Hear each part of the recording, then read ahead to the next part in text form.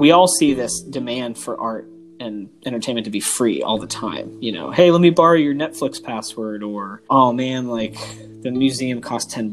Let's just go to the free gallery. And everyone's locked inside right now. And what are they doing? They're listening to music. They're watching TV. They're watching all the things and listening to all the things that artists have been cranking out, you know, for a time like this. Yo, yo. Yo, yo. Can you hear me okay? Oh, yeah. Great. Great. Okay, so, hello, everyone. This is Zach here, and today I'm talking with Daryl. Daryl, he actually did the first project for Big Strange, the first module. For his project, we did a film. It's called All of This.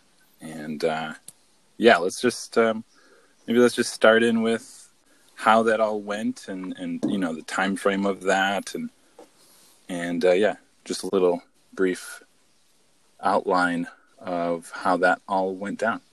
Sure. Thanks, Zach. So it was August of 2018, and we had first started the idea that we were going to do these artist modules earlier that year, and we met and had sort of a brainstorming session where, you know, for a couple of days we decided, you know, what did we want to do, what kind of collective do we want to be, and how is it all going to work out. And we kind of drew straws or something. I can't remember quite how we decided, but I ended up first, and I had an idea for something that I wanted to do that was not a film, but I had some parts of a film that I had been writing at the time, and prior to that had been slowly assembling. And then when I kind of realized just how much effort it was going to take to do even this very small, you know, short film, I decided a few months before we started to change to a short film, and then started pre-production and work on it. And it took about 4 days to shoot. There was a lot of prep days, but most of the prep was done in just the last few days before we got started. And we had pretty much full days over 4 days, and we had lots and lots of locations, almost like 3 or 4 different locations a day, which was kind of madness, but it's what and this was in Oakland, California, for those who may not know. We lived in Oakland for a good amount of time, maybe 4 years, both Daryl and I, with our partners, and it was all shot there. Yeah, and it was set in Oakland as well. So, you know, the film takes place in Oakland, and there's some identifying landscapes and features there. But, you know, other than that, it's kind of allegorical in some ways, and is meant to be sort of a cross-section of artists' lives as they overlap. So, yeah, I guess I should say a little bit about what the film is about. If for those of you that haven't seen it, many of you probably haven't seen it. It's not released online yet. I'm probably going to be doing that in the coming weeks, as a matter of fact, so this is good timing. But That's great. The film is about a group of artists who face rejection and failure in the moments before a natural disaster. And so in this very short, 15-minute-long short film, we are introduced to a handful of different artists, kind of independent, you know, freelancer kind of folks, you know, not too unlike ourselves, young and old. And we meet a muse as well, who sort of floats in and out of their lives in very short, very brief overlapping scenes, where we slowly realize how people are connected and how some of them aren't connected. And it all culminates, I guess I should also say that each scene has some sort of rejection or failure kind of circumstance in it. For example, we have a young rapper musician who lives at home with his parents, whose mom thinks that he's kind of wasting his time with this hobby when he should be pursuing a career or a real job. We have a painter who is older, like senior age, and she's outside landscape painting, and she kind of has this sort of blank canvas intimidation issue. We have a dancer who gets completely ignored during an audition. and several other scenes like that. And then we have a sort of, penultimate scene where the muse, who we finally sort of get a little bit of an idea about her, which is that she's somehow associated with or probably works for like a big company, and the boss is a real misogynist and kind of cowboy jerk, I guess you could say. And he has a confrontation with her, and right after that confrontation, I won't spoil it exactly, but a natural disaster occurs that, I suppose, since I'm the director and the writer, I should say what it's about. But what I was going for was that while these artistic concerns are important for each of us and they are our lives, there can be moments where we get shaken out of our narrow reality, no matter how noble and how good and how worthwhile it is, to realize the bigger picture. And the bigger picture is basically just our survival and our needs and our lives. And I guess that's pretty not unlike right now, actually. Now that I'm talking about it, I'm realizing. I was just realizing that too. I was going to see if you saw that there was any connections there, and like had you thought about that? I literally did not even think about it until right this moment, Zach. Wow. And I'm gonna think about that now a lot, actually. Yeah. I'm not gonna give anything away either, but just in terms of all of these artists, collectively, they confront this emergency, right, together in a way. Yes. And it isn't unlike this moment in the sense of you could even think of Hollywood, the industry, in the way that it pushes artists to, want to have that muse work for them. It wants the creativity to just come out and flow almost forcibly, but it just doesn't work that way. And I think in a time like this, the artists, they're the ones that struggle, and meanwhile the big industry, it stays afloat. But I think maybe it learns something in this too, that it can't always be, asking so much of the artists. So. Absolutely, yeah, and that's well said, and that's sort of what the muse character is supposed to represent, which is that we have a duty and an obligation to our muses. They're not just things and people and ideas to be extracted from. And in fact, I'm just realizing now also that it seems like on a broad, like 5,000 or 50,000 foot, view, that artists want, or I should say that artists need capital to survive, and they should be paid for their work, because that's the world we live in, right? You got to make your bread, you got to survive, you got to pay the bills. Otherwise, you have consequences or anxiety, and it's just, we all know that life. And then I would say on the flip side, it seems like a lot of people, whether they're wealthy or not, also sort of demand that art and entertainment be free, and sort of demand that artists not weigh the financial ramifications or benefits of certain art. Like, it's almost as if people who don't have an artistic outlet of their own demand that their art be free of financial impulse or benefit, whereas the artists making it sort of want art to be understood on its own terms while being paid for because of the work that you've done. Like, pay me for the work. You don't have to pay me because it's great art or bad art, but you got to pay me for the work. I'm just kind of realizing this sort of flip side to the two positions in a way. I don't know if there's any specific person who would argue, those specific positions for themselves, but I think that we all see this demand for art and entertainment to be free all the time. You know, hey, let me borrow your Netflix password, or oh man, like the museum costs $10.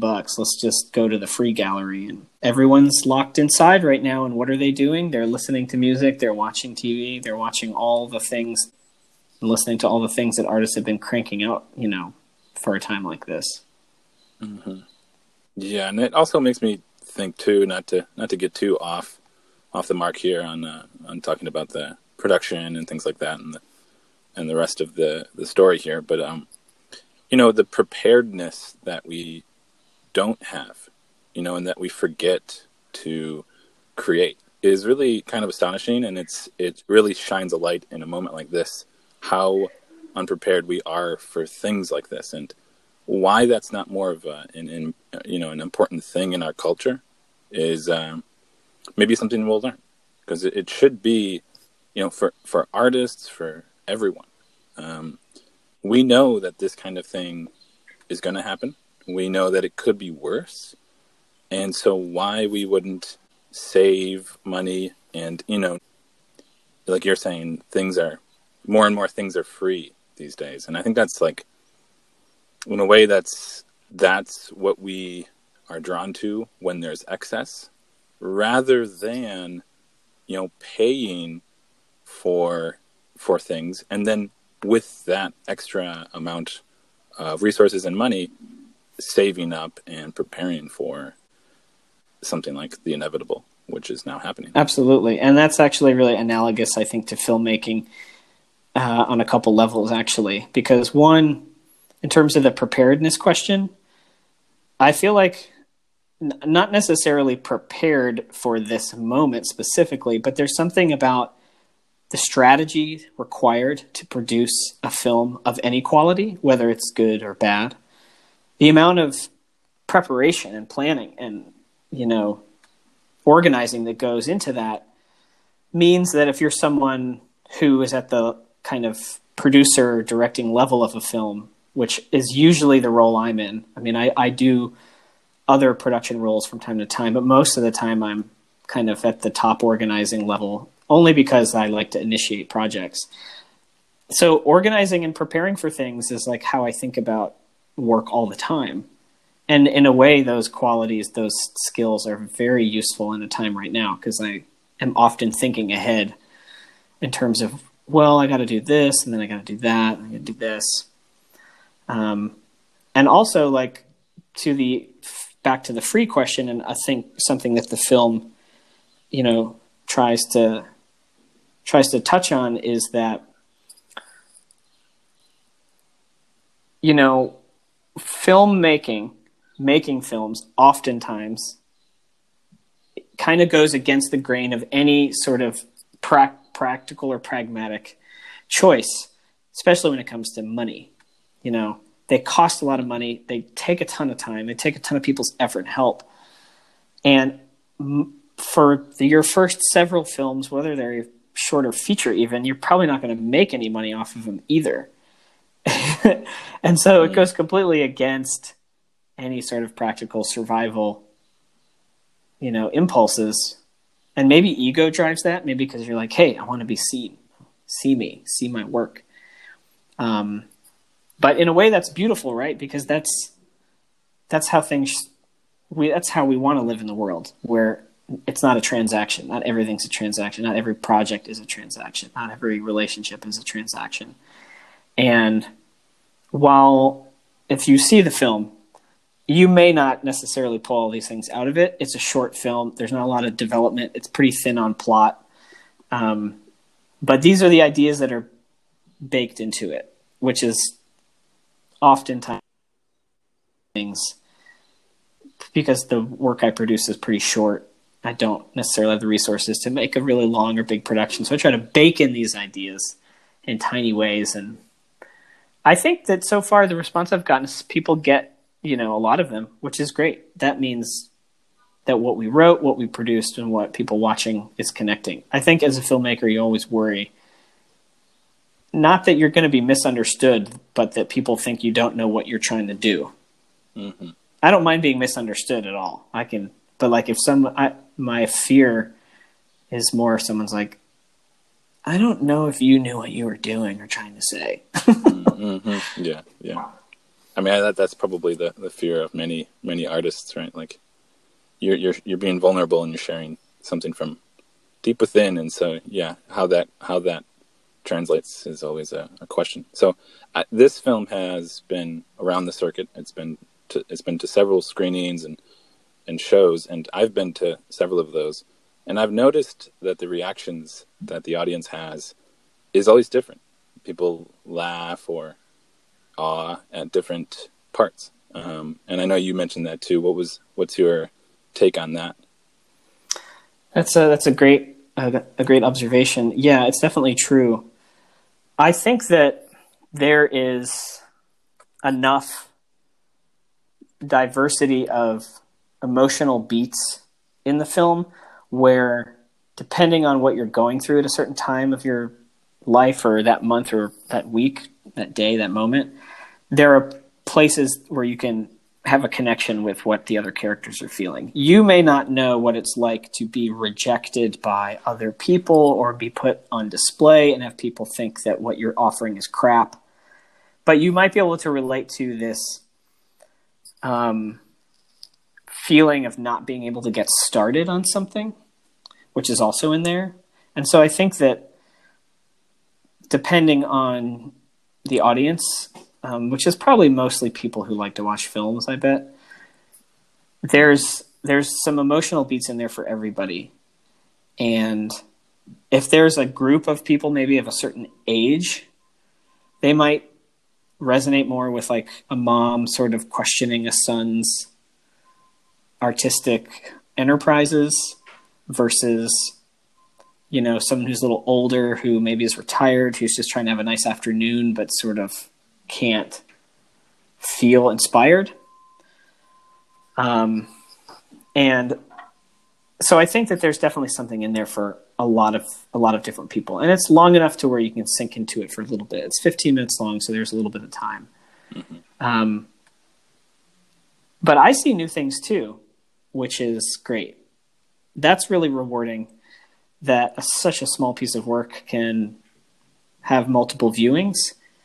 And that doesn't mean it's this cryptic, you know, Rubik's Cube of ideas or anything like that. But I would say that there's a lot of metaphor in there. And depending on where you're at in your life, you might find a connection to the metaphor or find a new way into the metaphor. You might find yourself in a different role. You might feel more antagonizing than you did before. You might identify with a, you know, antagonist character.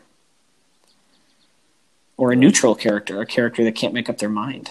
Right, which I think this has been said before too, but you really did you really put a lot into a short film. I mean, it spans a lot of time and space in a short 15 minutes. So you bit off a lot that, you know, maybe a lot more than you almost could chew.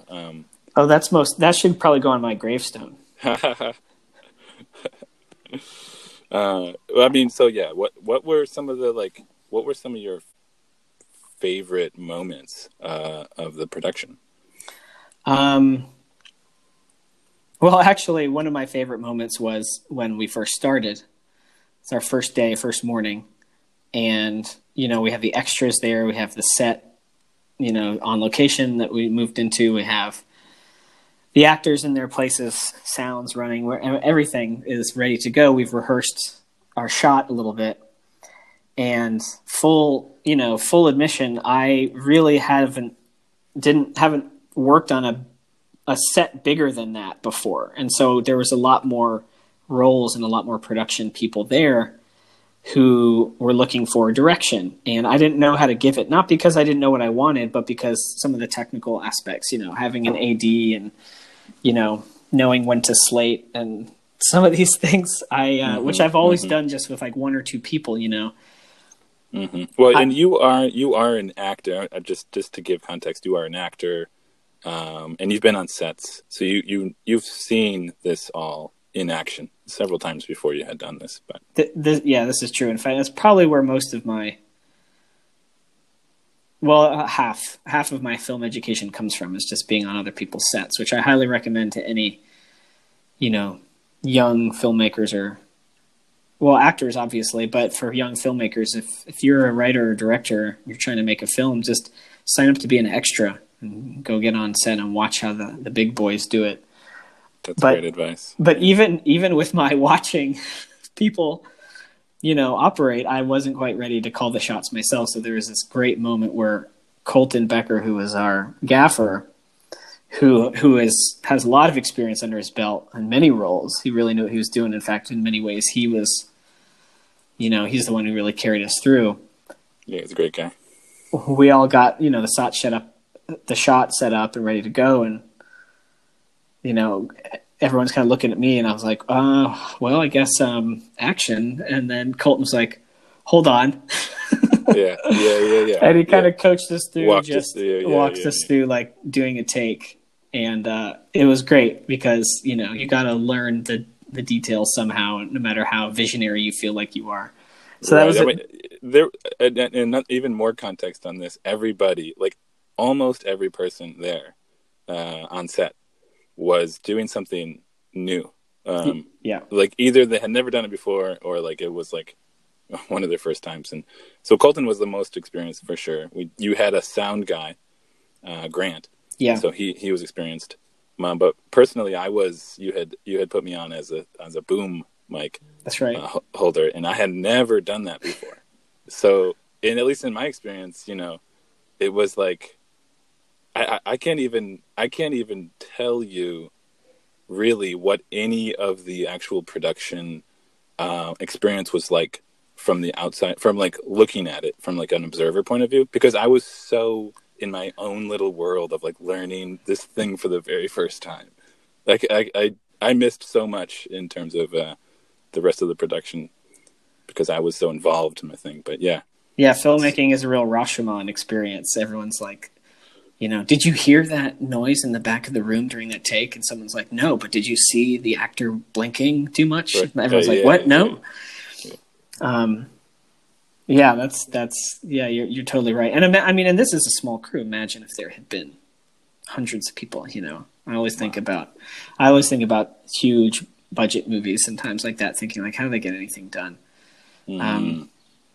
But yeah, that was a great moment of mine. I think that there was another moment where, so we had 4 days of shooting and we did a lot on the first day. We did a lot on the first day. And we shot one of the natural disaster scenes, which again, I won't spoil it necessarily, but it took us many, many takes to get these things right. Because it's all practical and, in-frame effects. There's no CGI or visual effects of any kind. It's all on camera. And the work we were doing took a lot of hands on deck. And so it took us many, many tries to get it right. But once you do get it right and everyone's committed to getting it right, you got 9, 10, 11 people all trying to achieve the same goal. And it's 9 o'clock, 10 o'clock. It's getting a little bit late, but not too late yet. And then you watch the playback and you see a good take that feels real, and it's just super exciting because then all of a sudden you realize the vision is happening. The vision is coming off the page and into reality, and people are united. It's this great feeling of unity where everyone's trying to accomplish the same thing. I mean, there's a lot of use for those kinds of practices in life. For all kinds of, goals. But, filmmaking is a great way to feel unified, especially in a time when other people feel divided. You get 9 people together to achieve one shot, and all of a sudden you feel like, you can take on the world. Yeah, and I remember, I think this is okay to say, but at the end of each night, we would all watch what we had captured that day. Yeah, the dailies, so to speak. The dailies, yeah. And that felt like a connective sort of moment where everybody was in the end of this long day of shooting and we were all, seeing the dailies. It was really, that felt like a party or like a friend hangout it was so much fun. Yeah, that was a very rewarding thing to do. And I see also, of course, the value just as how how important it is to make time in a production for that, because I think a lot of people maybe don't. I mean, of course, you don't understand if you haven't done it before, but we watch and consume so much television and films. I mean, I think it's great. I support that, but the quality of the things that we watch is so great, and it's a real craft. You can't just pay a lot of money and expect to get something great. I guess you can't do that with anything really. But it takes so much craft and experience to get these things right. And no matter how much you love film and television, no matter how much you watch, you still have to do it. You still have to do the work. You still have to practice the craft. And it was so rewarding to see the craft being exercised on camera. And at the end of the day, it was a real milestone for me in my filmmaking career, to be sure. I mean, I don't have a lot under my belt, but I have other work that I've produced. I produce work as a job, but to really tell a story and tell it well and have people want to watch it, that's what you do it for. That's all I'm in it for, really. There's a little bit of ego. It'd be nice to be part of a community of other artists and see yourself as a peer and have them see you as a peer. But the desire to hold people's attention and have them consider your work to be in the same category as other work they might choose to watch that's it. That's what you're going for. I don't know why I'm going for that. Some deep, primitive kind of DNA level urge to be seen and heard. But, seeing those dailies for the first time was huge. It was transformative. I look back on them now and think of how much they could be better, which is exactly how the process should go. But, I can't wait to see the next round for the next film I do. It's going to be just as exciting. And to share it with your whole crew is also great. But I don't know how many films do that. It's probably just the directors, producers, and actors, even that, maybe not even that watch it. But since our whole crew was essentially our group of friends, and we were all crashing at each other's places while we made the film, we all had the opportunity to do it. And so it was a little party. Well, I feel like you did just explain, really what it's like to be an artist. Truly right there. And that was well said. And not only that, but you are like working with you on set was a joy. You have a great way of naturally responding to people, even though you might not have known the specifics of the, of like the setup and the system. You respond to people really well, especially in group situations. And so, day one might have felt a little chaotic, but each day after, it just became more and more succinct. And so I felt by the last day, I think might have been Friday, the fifth day, I felt like things were pretty smooth. Everybody at that point had gotten into the flow. Absolutely. And, yeah. And so yeah. Anyways, that was, to me, that was amazing to see everybody getting to the fifth day where it was like, wow, I could keep doing this. Yeah. Oh man. Can you imagine 25 days, 30-day feature shoot? You'd be like a well-oiled machine. In fact, to be honest, not only did we had the right crew members who did know what they were doing to help us through. And to be honest, I felt like everything went smooth except for one sort of batch of scenes, which had a lot to do with the weather and traffic and running late to things. But I was actually sort of pleasantly surprised that it wasn't more chaotic. Right. And I suppose that has to do with the team, probably some to do with my direction, probably a lot to do with the fact that the scenes were pretty short. The scenes we're talking about filming here are like woman sitting in chair in front of easel, dozes off. When she wakes up, her easel has fallen over. It's very simple actions a lot of the times. It's very minimal dialogue. And so to shoot something like that doesn't take it's not as heavy a lift as like even a scene of dialogue, with a lot of audio recording and coverage and things like that. So I think that I had probably effectively worked it out in my head and on paper and with Ellie, our DP, what we wanted to achieve, so that we weren't spinning our wheels when we got there. Didn't try to do too much. I honestly thought it was going to go a little rougher, but things kind of worked out. So I was pretty grateful for that. I've been on sets where things don't work out. I think every filmmaker has. It's frustrating. Yeah. Well, I feel like it's all part of the game. Yeah. Part of the show. My biggest challenge is as an actor to try and keep my mouth shut when someone else is directing. I'll be honest, I'm not the best at it, especially on independent projects, but I'm getting better. So if you're a director out there and you want to hire me as an actor, give me a shot. That's great. Well, I'm sure people are really looking forward to when this thing goes to streaming in a few weeks from now. I'm looking forward to that. That'll be great.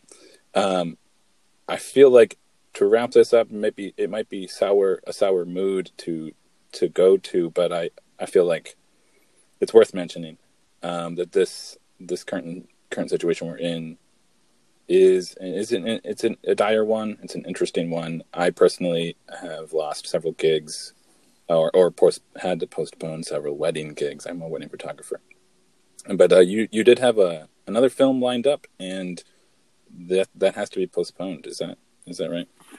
That's true. Although I will say that it was in its pretty early stages, and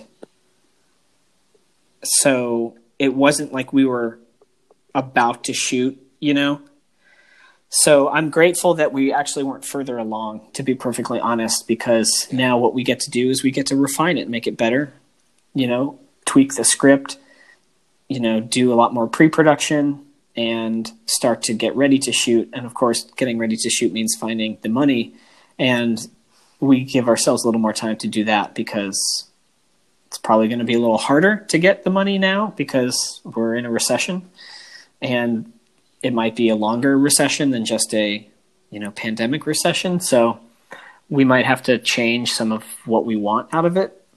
And these are all creative constraints, that's how we have to look at these things. It's definitely a bummer only because I look forward so much to being able to direct again, especially for a new project, especially for one that I feel is going to be head and shoulders above my previous one. But that's where we're at. I'm not losing any sleep over it though, but I am really excited about refining it and making it better, and perhaps writing a feature. I've sort of given myself this goal during this time that I would write a feature because I haven't done that yet. I have lots of ideas and I have some outlines, but perhaps in the end, all those things will fall into place just exactly as they're intended due to, the situation that we're in. So I'm actually really, on a creative level, surprisingly really grateful for this time. I know that, I can say that from a position of being able to, pay my bills and everything, but that's great. I mean, yeah, this is the time, right, for, as they say, to be working on projects in the home. Yeah. At this time that we have. And of course, we don't want to advocate too strongly for this productivity challenge for people out there. But I will say that if you're a writer, if you're a director, if you're a filmmaker, there's not going to be a better time to have access to just yourself and your time to develop and create the things that you've been thinking about doing, because you desperately need that time. I am easily distracted. It takes a lot of work for me to complete my projects. And it's because I get distracted, I get pulled away from things. So if you're like me and you have this moment where you don't have those things, you're not going to get a better opportunity. So go for it. Yeah, exactly. I mean, the number of friends I have that have said that they want to write more or they want to, do a writing project is quite a few. I mean, more than half my friends, I think, say that they have something that they have an idea of writing about. That's amazing. Yeah, do it now. And also, you're probably, if you're like me, then you've also been going through a lot of emotions, up and down. You got to use those things. You got to use those emotions. You got to channel them into your story, so that the work has the right emotional highs and lows that any story would. And you might have closer access to that. It's kind of like, a breakup album. You got to write your breakup album right now, except you're breaking up with reality. It's huge. That's great. Now, so is there going to be a link or a place people can go to? I guess we can include that, or yeah, we'll probably that at some point. Yeah, we'll probably have to do it at some point after this interview has come out, because I don't have a date for release yet, but I am working on it. But as soon as we know, we'll put a little reminder out there. But I'm hoping it'll be sometime this month, so within the next month. That's great. Awesome. Well, is there anything else you wanna throw out there? Let's see. How about a little film recommendation? So if you haven't seen it, you should watch the film Stalker, which is by how do you say it? It's Andrei Tarkovsky, Russian director, 1979, and this is a film also that our pal Brendan also likes a lot. It's on the Criterion Channel, and if you don't have the Criterion Channel right now, I highly recommend you pay the annual fee of $99 and have access to some of the greatest films ever made on streaming. Stalker is an incredibly powerful and reflective and contemplative film that is about these three guys that go into this place called the Zone, where kind of unexplainable kind of things occur, and basically contemplate life and discover sort of inner demons and things like that. And it's a good film for the time. It's not doom and gloom necessarily, but it has this atmosphere to it that is foreboding and yet strangely kind of euphoric. It's a good one for the times right now. And if you haven't seen it, it's really worth it. I mean, I think I read somewhere that the average length of each shot in the film is like 7 or 8 minutes. Wow. It's very slow, which really challenges a lot of our attention spans and sort of palates as audience members in the 21st century. And for that reason alone, you should definitely check it out. Yeah, I personally have yet to see it too, but it's on the list actually. Yeah. I think I'm going to watch it soon. So, yeah, awesome. Thanks, Zach. So, thank you, Daryl. That was great talking to you. Thanks everyone for tuning in, and we look forward to posting our next episode soon. Thanks, everybody. Thanks, everyone.